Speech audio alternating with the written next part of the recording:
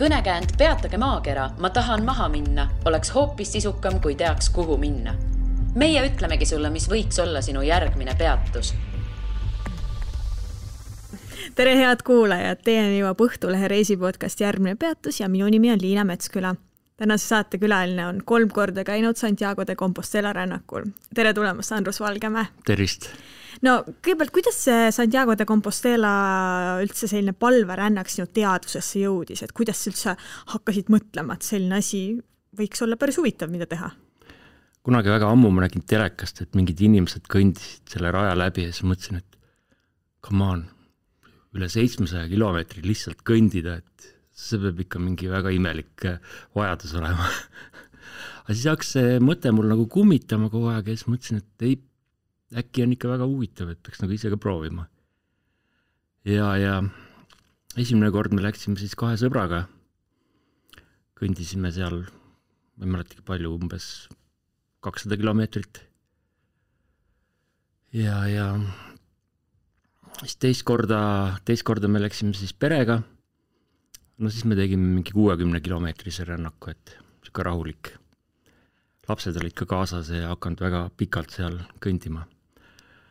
Ja siis tekkis pikem vahe. No mul ikkagi jäi nagu hinge peale, et peaks ikkagi lõpuni mingi aeg kõndima, et niimoodi nagu pooleli jäänud see asi. Ja siis ma ükspäev mõtlesin, et ei, ma teen selle ikkagi ära. Ja kuna mul oli natuke aega ka muude asjade kõrvalt seda teha, et siis võtsin kätte, ostsin lennukipileti ja 3 päeva pärast olin siis Hispaanias uuesti. Ja põhimõtteliselt läksin sinna samasse hotelli, kus ma lõpetasin oma reisi, sealt siis jätkasin. Kui suured need jupid olid? Et kui pikk oli esimene, teine vist oli mingi 60, sa ütlesid, ja kolmas? Teine oli 60 ja kolmas nüüd oli 510 kilomeetrit. Ja esimene oli siis? Ta oli siis kas 180 või midagi sinna kanti. Aga nii palju, kui mina tean, siis on erinevaid radu seal. Et kas see oli nüüd mingisugune kindel, kõige populaarsem rada või miks sa just seda tammust alati, miks sa näiteks 3 korda ei käinud erineval rajal? Jah. No seal on jah neid erinevaid radu, aga see on nüüd siis põhirada, mina aru saanud, mida mööda siis käiakse, et hakkab see Prantsusmaalt ühest külast pihta ja siis lõpeb seal Santiagos. Aga kuna lihtsalt me hakkasime seda rada kõndima, siis mõtlesin, et ma kõnnin ikkagi selle ühe raja lõpuni. Et eks siis vaatab, kui see rada on läbi tehtud, siis võib jälle mingi muu raja võtta, et kuidas üldse selliseks teekonnaks valmistuda? No see ei ole ju lihtsalt mingi basseini ääres lebotamise reis. Kuidas sa valmistud? No esimene kord me valmistusime sõpradega ikka päris tugevalt. Me käisime ikka 2 kuud järjest kõndimas ja jooksmas ja ujumas ja jõusaalis ja no ütleme, et läks hästi. Meil oli 3 peale 1 vill ainult jalal. No see on päris väike saavutus ju. Jah. Aga ütleme, viimane kord, kui ma nüüd läksin, siis ma ei valmistanud üldse ette. Siis ma võtsin lihtsalt mingid vanad tossud kaasa, mis ma siis reisi lõpus ära viskasin. Ja ütleme niimoodi, et algus oli väga positiivne. 60-70 kilomeetrit ma kõndisin täiesti vabalt, mingit muret ei olnud. No ja siis hakkasid need jalad valutama lõpuks. Et sammud läksid ühe aeglasemaks ja ühtegi siukest kõrvale põiget me enam teha ei tahtnud. Et vaatasin, et kuidas saaks ikka võimalikult lühikese maaga järgmise öömajani mindud. No kuidas see tundub, kas on vajalik ettevalmistamine? Ükskõik milline? No, ikkagi võiks ettevalmistada. Ehk siis kõndida või mida teha? Kõndida ja kas või oma need matkajalanõud sisse käia korralikult. Et see oleks nagu hästi oluline. No see on, nagu ma enne juba välja tõin, see ei ole lihtsalt basseini ääres lebotamine, et see on ikkagi tõsine tegemine ja ma eeldan, et on ka mingid hirmud ja mured, mis võib-olla tekivad enne seda minekut.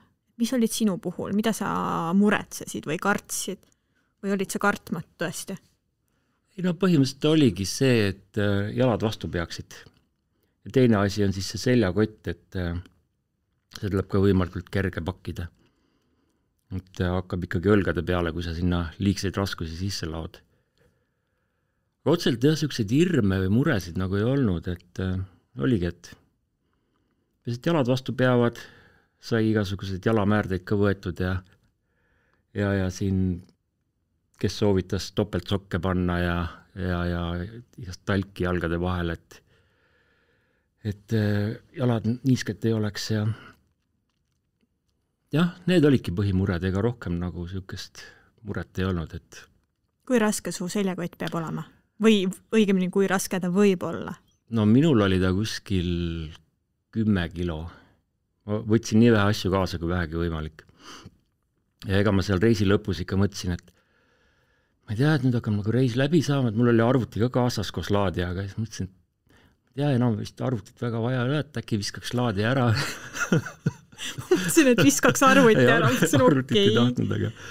Aga ega ma ikka seal kõik, mida vaja ei olnud, ma viskasin minema.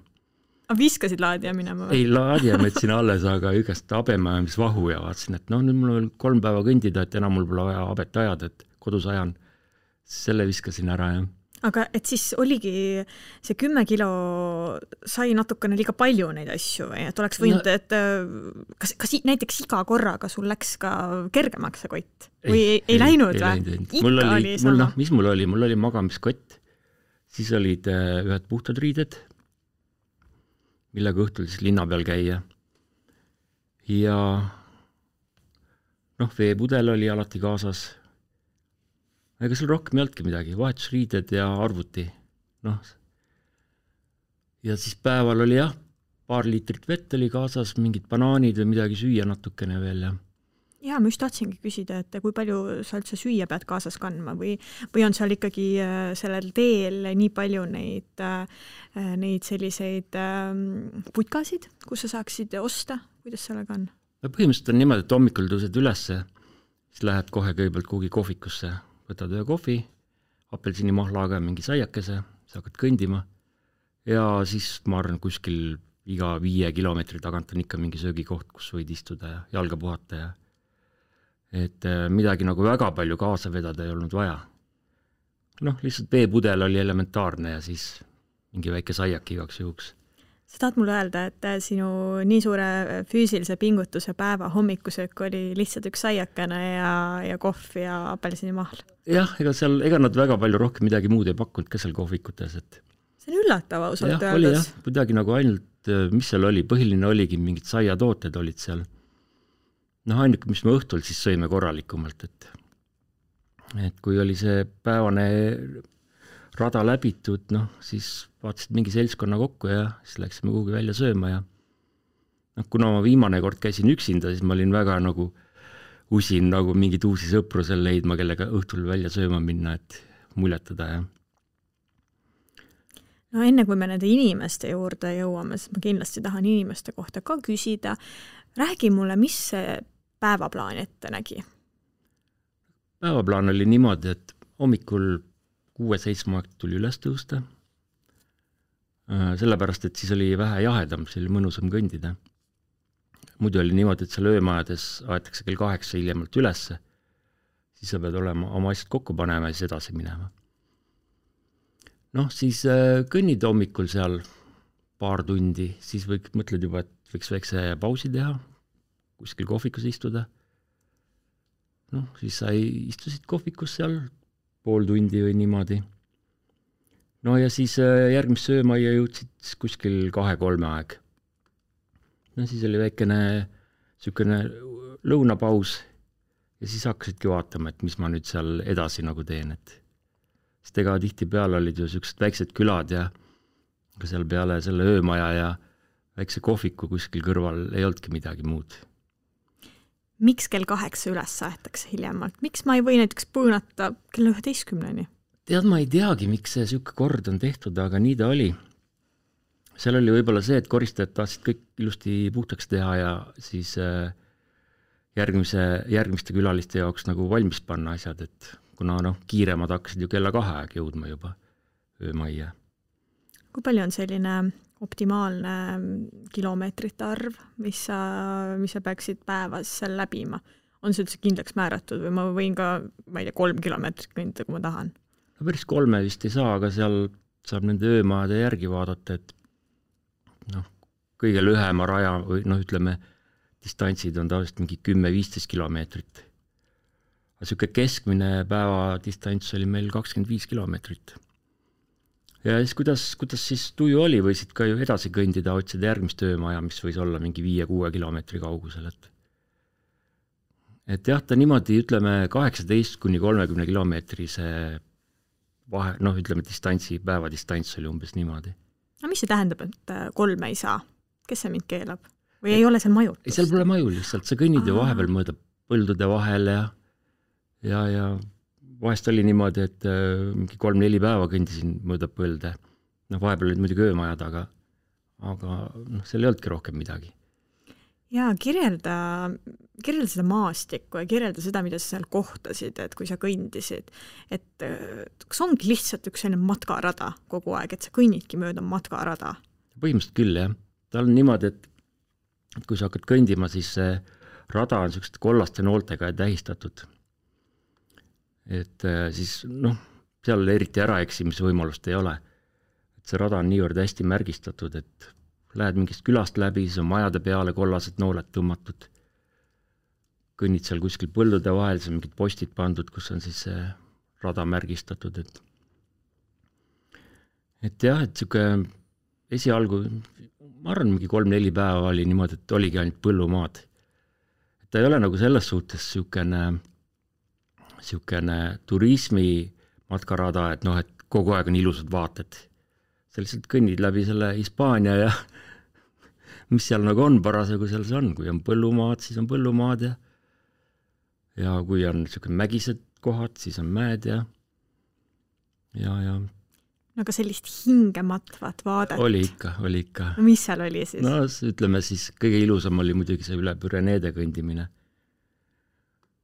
Kui sealt Prantsuse poole pealt hakkad tulema, siis kõnnid Hispaaniast, siis lähed üle Püreneede, et see on siukene pealpool pilvi kõndimine vahepeal ja on siuke väga ilus, ütleme, hingematev.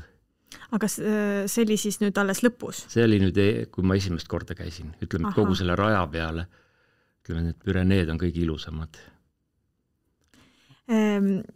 Kas sa vahepeal juhtustiks ka sellist asja, sa küll ütlesid, et seal olid need nooled nii hästi märgistatud, aga kui sa ikkagi enam-vähem mingit suvalist rada mööda kõnnid, kas ei või juhtuda, et sa ikkagi lähed valesti? Kui sa jääd seal oma reisikaaslasega jutustama ja ikkagi ümberringi ei vaata, kus need nooled on ja siis ühe korra juhtus siuke asi. No ja millal sa siis avastasid, et ups valesti läks? Umbes kui me olime kilomeetri kõndinud, siis me hakkasime ringi vaatama, et ühtegi märki nagu kuskil ei ole, väga imelik koht on. Ühtegi inimest ka rohkem ei ole ümberringi. Mõtlesime, et tuleks nagu tagasi ja vaataks, kus see esimene märk nagu on. Siis me avastasime, et me olime oma jutuvoos lihtsalt kõndinud suvalisse kohta. No mis emotsioon tekib sel hetkel? Sa oled ilmselt väsinud juba, võib-olla natuke tüdinud ja siis sa läksid valesti lihtsalt. Jah. No mis siis on? Tegelikult tekkis meil selle peale siuke mõte, et peaks esimese kohviku üles otsima ja mõne õlle võtma lihtsalt. Selline, nagu ütleme niimoodi hispaanlaslikult chillt võtmine. Ja üldiselt küll, jah.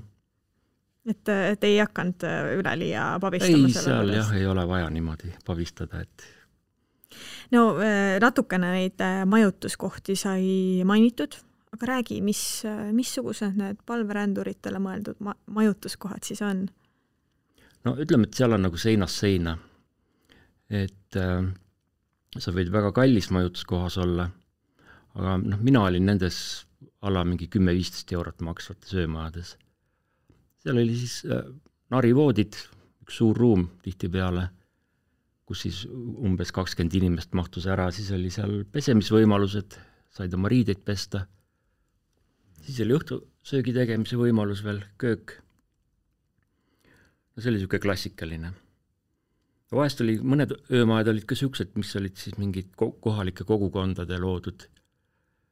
Seal põhimõtteliselt võisid lihtsalt annetuse jätta, tal nagu mingit otsesed taksi ei olnud, kui palju see maksis öömaja. Ja siuksed, 10-15 eurot. Aga kas need annetuste põhised olid sellised ka võib-olla tagasihoidlikumad? Ei, täpselt samasugused. Et narivoodid, köök pesemiskoht. Ja. Ühesõnaga oleks võinud ka lihtsalt 5 jätta. Ja. Kui võib-olla süda lubaks. Ja. Aga kas sa tead, mis seal nendes kallimates on, et kas seal on mingisugune privaatne ööbimine või mis seal? No kallimates oli lihtsalt see, et sul on oma tuba, oma WC vannitoaga, keegi sind hommikul kell 8 üles ei aja, võid magada nii kaua, kui sa soovid seal. Ja muud luksused, telekas ja. Aga kuna ma mõtlesin, et see on ikkagi palverännaku rada, et natuke siuke valu ja vatti saada, et siis ma ei hakka ennast väga luksustega nagu niimoodi hellitama. Kui palju sul enne näiteks oli kogemust sellega, et sa ööbidki kuskil hostelis portsu inimestega, et oli see mingi esmakordne kogemus? Põhimõtteliselt sellel rajal jah, ma kogesin seda esimest korda. Ja mis mõtted siis tekkisid, et kas oli selline tunne, et tahaks sinna kallimasse saada? Ei, kohe alguses ei olnudki siukest tunnet. Üks esimese öömaju selle raja peal oli siis üks suur ruum mingis vanas kloostrihoones, kus siis 150 inimest magas. 150, jah. Vau. Ja. Kuidas seal üldse magada saab? Et seal ikka nagu mingisugune keegi liigub, keegi norskab, keegi nohiseb, keegi räägib, mis iganes. Kuidas saab? No seal oli see reegel, et kell 10 on tuled maas, mingit juttu ei ole enam. Ja eks me olime ikkagi kõik nii väsinud ka kogu aeg, et sest päevateekonnast, et ega seal väga kaua nagu üleval ei olnud, et aga jah, reeglid olid paigas, kell 10 suletakse, pannakse uks kinni, tuled kustu, hommikul kell 8 on äratus hiljemalt ja nii ta oli, jah. No mis siis, kui keegi jõuab pärast kella 10, mis siis ei saagi sisse või? No ma arvan, et ikka saab, et mingi valvur või keegi seal ikka oli, kes siis nad sisse lasi, et mul endal sükest kogemust lihtsalt ei olnud, mul ei olnud olukorda, kus me nii hilja oleks jõudnud, aga ma arvan küll, et junad ikka sisse said, et Ja. Mis sa sõid seal peale nende hommikuste saiakest? Ega seal ei olnudki rohkem midagi. Peale saiakest, jah. Neil oli Hispaanias, seal on kuidagi neil traditsioon, et nad söövad neid pikki saiu lõunaks. Ja siis see lõigatakse pooleks, sinna pannakse siis juust ja vorst vahele ja et siukest väga siukest, võiks ju mõelda, et soe kliima ja igasuguseid puuvilju ja juurvilju, aga neid oli suht vähe, ütleme niimoodi. Kuidas see toidab sind? Nagu ma ennegi küsisin, et kui on nii suure pingutusega päev, et kuidas sa saiaga nagu nii pikalt hakkama saad? Tuli saada. Ütleme, õhtusöök oli siis siuke vähe tugevam, et siis sa ikka võetud ikka pastaroogasid ja siuke korralik meie mõistes. See on ikkagi süsivesikud. Ja, ikka meie mõistes siuke korralik söök, ikka liha ja pasta ja aga jah, need päevased söögikohad, need olid siuksed,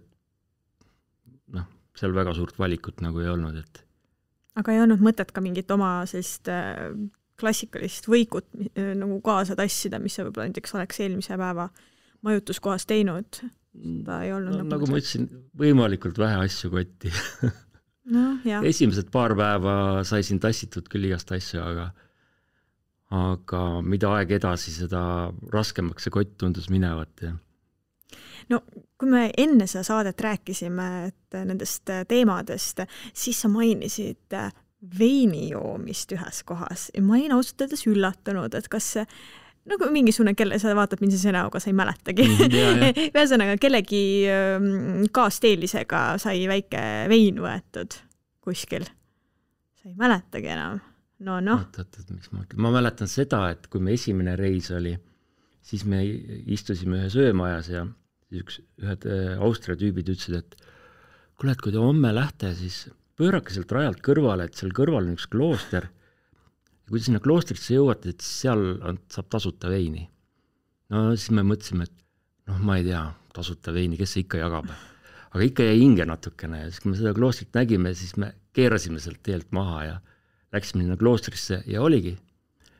Maja seinas olid siis 3 kraani, ühest tuli punast veini, ühest tuli valget veini ja ühest tuli vett. Okei, päris huvitav. Võtta palju tahad. No siis ikkagi mõnevõrra asjakohane mu see küsimus on, et sellise füüsilise pingutusega, kas kui natukene siin hakata veini mekkima, et kas ei või seda nagu füüsist alla tõmmata kuidagi? Sellega pidi ettevaatlik olema, et ütleme niimoodi, et päeval nagu väga ei tahtnud seal veiniga õlut juua, et õlut võib vahest ikka jõime, aga see vein jäi ikkagi juhtu poole rohkem, et no vot, aga seda ma pidasingi silmas, et isegi kui sa seal õhtul teed mingi pokaali veini, pokaal meesterahvale ilmselt ei tee meeletult palju, aga kui seal saab 2 pokaali, 3 võib-olla, et kuidas järgmisel päeval 30 kilomeetrit kõnnid maha? Tead, ma ei teagi, meil oli niimoodi, et me võtsime, kui me 3 olime, siis me võtsime 1 pudeli veini kamba peale. Ja ütleme niimoodi, et kuna see väsimus oli ka ikkagi piisavalt suur, siis sellest nagu piisas. ja ega rohkem väga ei tahtnudki, see teebki mingi 2 pokaali kuskil näkku. Ja ei, see nagu hommikul ei seganud midagi. Ühesõnaga 2 pokaali maksimum. Oli okei, jah. Kas sul seal igav ei hakanud? Kui sa seal niimoodi kõndisid ja igav maastik vahepeal ja? Eks selle raja mõte vist oligi see, et sul ongi nagu natuke igav, sest paljud soovitavadki seda rada üksinda läbida, et sa süübid nagu ise endasse rohkem. Ja eks sa ikka kogu oma elu nagu läbi mõeldud vahepeal siin, et jah, see oli, selles suhtes võib öelda küll, et väljaspoolt oli nagu igav, aga eks seal oma mõtted olid peas ja mis sai tehtud ja mis on tehtud ja tegemata ja. Aga tõmbas siis ikkagi pea nagu klaarimaks? Võttis küll. Et kui sa ikkagi lõpuks mitu päeva lihtsalt kõnnid sihukest maastiku mööda, mis sul on kogu aeg ühte moodi, siis ikka enda peas ikka jõuad asjadest selgusele küll rohkem, et sa vaatad ikkagi rohkem sissepoole iseendasse. Kui palju seal üldse inimesi liikus? Olid sa mingisugune üksik hunt seal või? No ütleme niimoodi, et kui päeval kõndid, siis vahepeal ei näinud ühtegi inimest. Ja siis ütleme nendes kohvikutes ja seal siis kogunes. Ma arvan kuskil mingi 50-60 inimese piire ikka see raja peal oli inimesi. Ütleme seal minu ümbruses. Sest ütleme mingis suuremates külades või siis ikkagi nad jagunesid mitme öömaja peale ära ja võib-olla isegi see on palju, ma arvan, tegelikult mingi 20-30 inimest umbes oli nagu minuga seal raja peal koos. Ja eks nüüd õhtul siis sai jälle kokku ja iga päeval, igaüks kõndis omas tempos seal. No nagu me siin oleme rääkinud, kas sa oled 3 korral käinud, et sul on ikka teatav võrdlusmoment, et kas neid on aja jooksul, neid inimesi on sinna rajale rohkem jõudnud või neid on vähem, et kas näiteks koroona on siin mõjutanud mingit, et kas on neid inimesi käib rohkem seal rajal või on vähem, et kuidas sulle tundub, et see on niimoodi erinevatel perioodidel muutunud? Kusjuures ei ole muutunud. Mulle tundus, et neid inimesi oli ikkagi umbes sama palju, kui kogu aeg on olnud. Ja. Et see on alati omamoodi selline populaarne koht olnud. Ja, just. See ei ole. Aga sa ikkagi tutvusid seal erinevate inimestega ka, et sa ei olnud niimoodi ainult, et sa mõtlesid lakkamatult enda mõtteid, et ühel hetkel hakkasid tutvuma ka. Ja seda küll, jah. Räägi, kes on need inimesed, kes seal rajal kõnnivad üheskoos sinuga? Näiteks viimane reis nüüd siis ma tutvusin ühe austraallasega ja ühe taani naisega. Ja me saime täiesti juhuslikult seal ühes kohvikus kokku. See oli just siis mingi 5-6 päev, kui mul need jalad täiesti valutasid ja siis ma istusin seal kohvikus ja siis tulid need austraallane ja taanlane ka sinna. Ajasime natuke juttu ja mõtlesime, et siis kõnnime edasi. Hakkasime edasi kõndima. Ja siis austraallane avastas, et ta on oma prillid kohviku jätnud. Me olime juba mingi kilomeeter või 2 kõndinud. Ja siis ma mõtlesin just, et nüüd oleks jube hea jalga puhata jälle. Siis ma ütlesin talle, et kuule, et sa võid oma koti siia jätta, ma valun su kotti nii kaua, kui sa tood oma prillid ära. Ja ju seal taani naisel olid samamoodi jalad valusad juba. Ta leidis ka, et nüüd oleks nagu hea moment jälle puhata. ja siis me ootasime selle austraallase ära, kuni ta oma prillid ära tõi. Ja siis hakkasime edasi minema ja siis austraallane lubas meile järgmises kohvikus õlled välja teha ja ja siis me kuidagi jäimegi nagu kokku kõndima, et selle koos kõndimisega oli lõpuks see, et kui sa oled juba mingi 4-5 päeva üksi kõndinud, siis tahaks nagu juba mingit väikest seltskond enda ümber ja teine asi oli see, et kui sa iga kord lähed öömajja ja siis on sul seal uued inimesed ümber ja siis sa hakkad jälle seletama, et kus see Eesti asub ja me ei ole, Riia ei ole Eesti pealinn ja siuksed asjad. See oli nagu juba huvitav, et sa saad kellegiga nagu põhjalikumalt rääkida nende eluolust ja kuna Austraalia on nagu meie jaoks ikkagi väga kauge maa, siis on väga huvitav kuulata, kuidas Austraalias elu käib, mis seal toimub, kõik siuksed asjad. Aga mis näiteks seda austraallast ja seda taanlast oli ajendanud sinna palverännakule minema, et oli see mingisugune, ma ei tea, šokeeriv sündmus elus või uudisimu või sul oli ka vist nagu natuke uudisimu või? Ja. No see Taani naist, teda ajendas sinna rajale minema see, et kuna tal oli üks hea perekonna tuttav, kes hakkas seda rada kõndima, aga ta oli see pooleli ja siis ta pidi meie seast lahkuma kahjuks. Ja siis tema mälestuseks ta kõndis selle raja siis nagu tema eest lõpuni. Aga nüüd selle austraallasel, temal oli see, et ta lihtsalt tahtis endale tõestada, et ta suudab selle raja läbi käia. Ja suutis? Suutis, jah. Kas tempod ühtivad, et see ei ole ju üks selline lühike jalutuskäik, et sa pead ju terve päeva kõndima, et ei ole nii, et üks kiirem, teine aeglasem? No põhimõtteliselt meil oli niimoodi, et me päeval ikkagi kõndisime väga palju eraldi ka. Et kes tahtis rohkem kohvikus kuskil istuda või kiirema tempoga kõndida ja siis lepsime lihtsalt kokku, et järgmine öömaja seal saame kokku ja aga päeval kõndisime eraldi, jah. Ja. Ma saan aru, et sinu tervisele see hullupööra ei mõjunud see kõndimine, aga kõigil vist nii hästi ei läinud, et ikkagi oli näha, et inimesed olid meeletult kurnatud või kuidas? Ja oli küll, jah. Seal oli ikkagi inimestel olid need jalad haiged ja üks päev oli, kui me kõndisime mingi üle kõrgema mäe, siis ikkagi nii mõnigi inimene katkestas selle oma teekonna, et ütles, et ei, rohkem edasi minna ei jõua, et jalad on nii läbi lihtsalt. Kellel olid seal puusad, hakkasid valutama ja ikka oli katkestajaid ka, et ütleme, et see rada on nagu selline, et sul peab olema nagu tahtmine see rada läbi kõndida, sest lihtsalt palja füüsilise ettevalmistusega on nagu väga raske seda läbida, kui sa ei ole ise motiveeritud seda rada läbi kõndima. Sest ega jah, see nagu see rutiinne päevane kõndimine ja valutavad jalad ja kõik see muu väsimus ja kuumus ja ikkagi nõudis teatud määral eneseületust nagu. Mida see tähendab, et katkestas? Sa ütlesid, et enne sinna Mäkke minekut, kas see tähendab, et katkestas selleks päevaks või üleüldiselt viskas käega, ma lähen minema? Osad katkestasid selleks päevaks ja paar inimest ütlesid kõik, et nemad lõpetavad. Nemad tellivad endale takso järele ja aitab küll. Aga oli ka vastupidiseid huvitavaid näiteid, et kohtusin ühe saksa mehega, kes kellel oli siis jalaluu murd. Tal oli mingi varbaluu või mingi asi oli katki seal. Aga ta kõndis ikkagi uljalt edasi. Küll väga aeglaselt. Aga ta ütles, et ei mul kiiret ei ole, et ma ikkagi kõnnin lõpuni, et kui ma olen juba siia tulnud, et siis ma kõnnin selle raja läbi. No nagu sa ütlesid, et tahtejõud peab olema. Ja. Ma küll ei tea, kas ta selle raja läbi kõndis, aga ma loodan, et tal läks hästi. No mis arvad, et kui katkestatakse, kas siis jääb natuke piinama ka? No ma arvan küll, jah. Sest ma kohtasin ka seal teisi inimesi, kes ütlesid, et nad on varem katkestanud selle raja, aga on ikkagi hinge peale jäänud ja siis on uuesti rajale tagasi tulnud.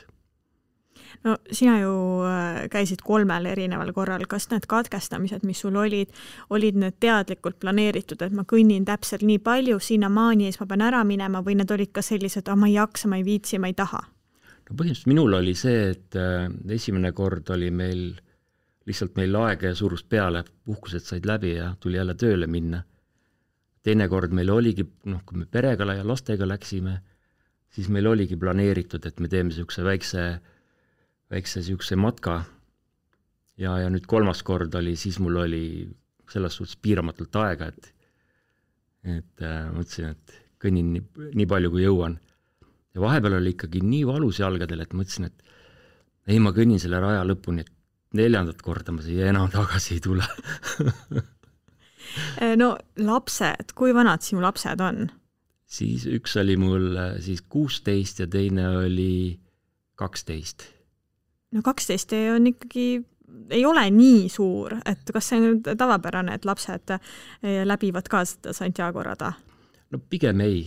Nad küll läbivad mingit etappe, eks ole, aga niisugust tervet pikka rada ma ei ole kuulnud, et lapsed oleks niimoodi läbinud. Kuidas sina läksid oma lastele seda plaani tutvustama ja kas nad olid kohe nõus? No ma tutvustasin seda neile niimoodi, et kõnnime paar päeva selle raja peal, siis võtame rendiauto ja sõidame Vahemere äärde ujuma. Ühesõnaga, natukene peibutasid neid. Ikka jah, präänikut tuli ka ikka anda. Aga kas neil läks hästi see, et kas neil sujus või nad olid väga väsinud ja ütlesid, et ma ei taha üldse sinna mere äärde minna enam, ta on koju? Ei, seda ei olnud. Ei, nad olid väga usinad sinna mere äärde minema.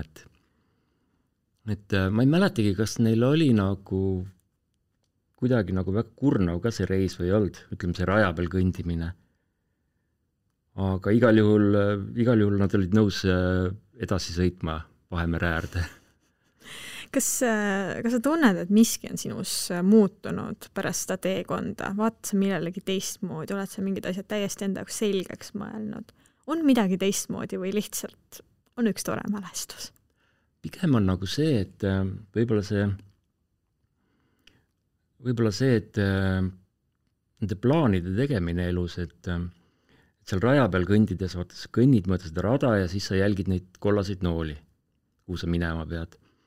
Ja võib-olla see nagu jättis sükse mulje, et kui sa tahad nagu elus kuhugi minna või sul, ütleme, ükskõik mis tööalaselt või kuhugi, et sa võid teha enda jaoks mingid plaanid ja mõtted, aga sa pead ikkagi jälgima nagu, mis see nii-öelda neid kollaseid nooli, et sa lihtsalt oma peas ei ole midagi ette kujutanud, vaid et sa vaatadki, kuidas siis sinu tegevust maailm nagu tagasi peegeldab ja siis ühesõnaga võib-olla seda kõige rohkem, Aga 4. korda nüüd mõnele teisele rajale sa ei lähe enam, et nüüd on see tehtud. Lähen ikka, kui võimalus tuleb. Oled sa välja vaadanud juba, et mis raja, mis kus või lihtsalt? Võib-olla isegi tahaks Portugalist minna. Portugalist oli küll lühem rada, ta oli vist kuskil 300 kilomeetri ringis. See pidi hästi ilus rada olema, et seal niisugused ookeanivaated ja ilusad mäevaated ja niisugused. Ma võtaks selle, jah. Aga miks siis ikka sa tahad 4. korda minna? Et kas, mõtlengi, et 3 korda on käidud, on nähtud, et mis asi see on, mis sind sinna tagasi tõmbab?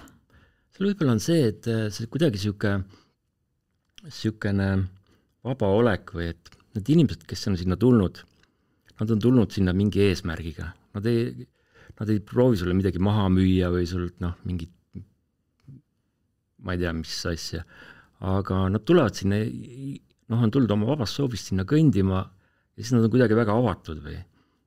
Ja väga huvitav on nagu ütleme, et üle maailma neid erinevaid inimesi kohata ja näha, mismoodi nemad mõtlevad ja toimetavad ja et ma arvan pigem just ka see hästi palju see inimeste pool, et niisugune, kõik tunnevad ennast vabalt seal ja otseselt kiiret ka nagu kuhugi ei ole ja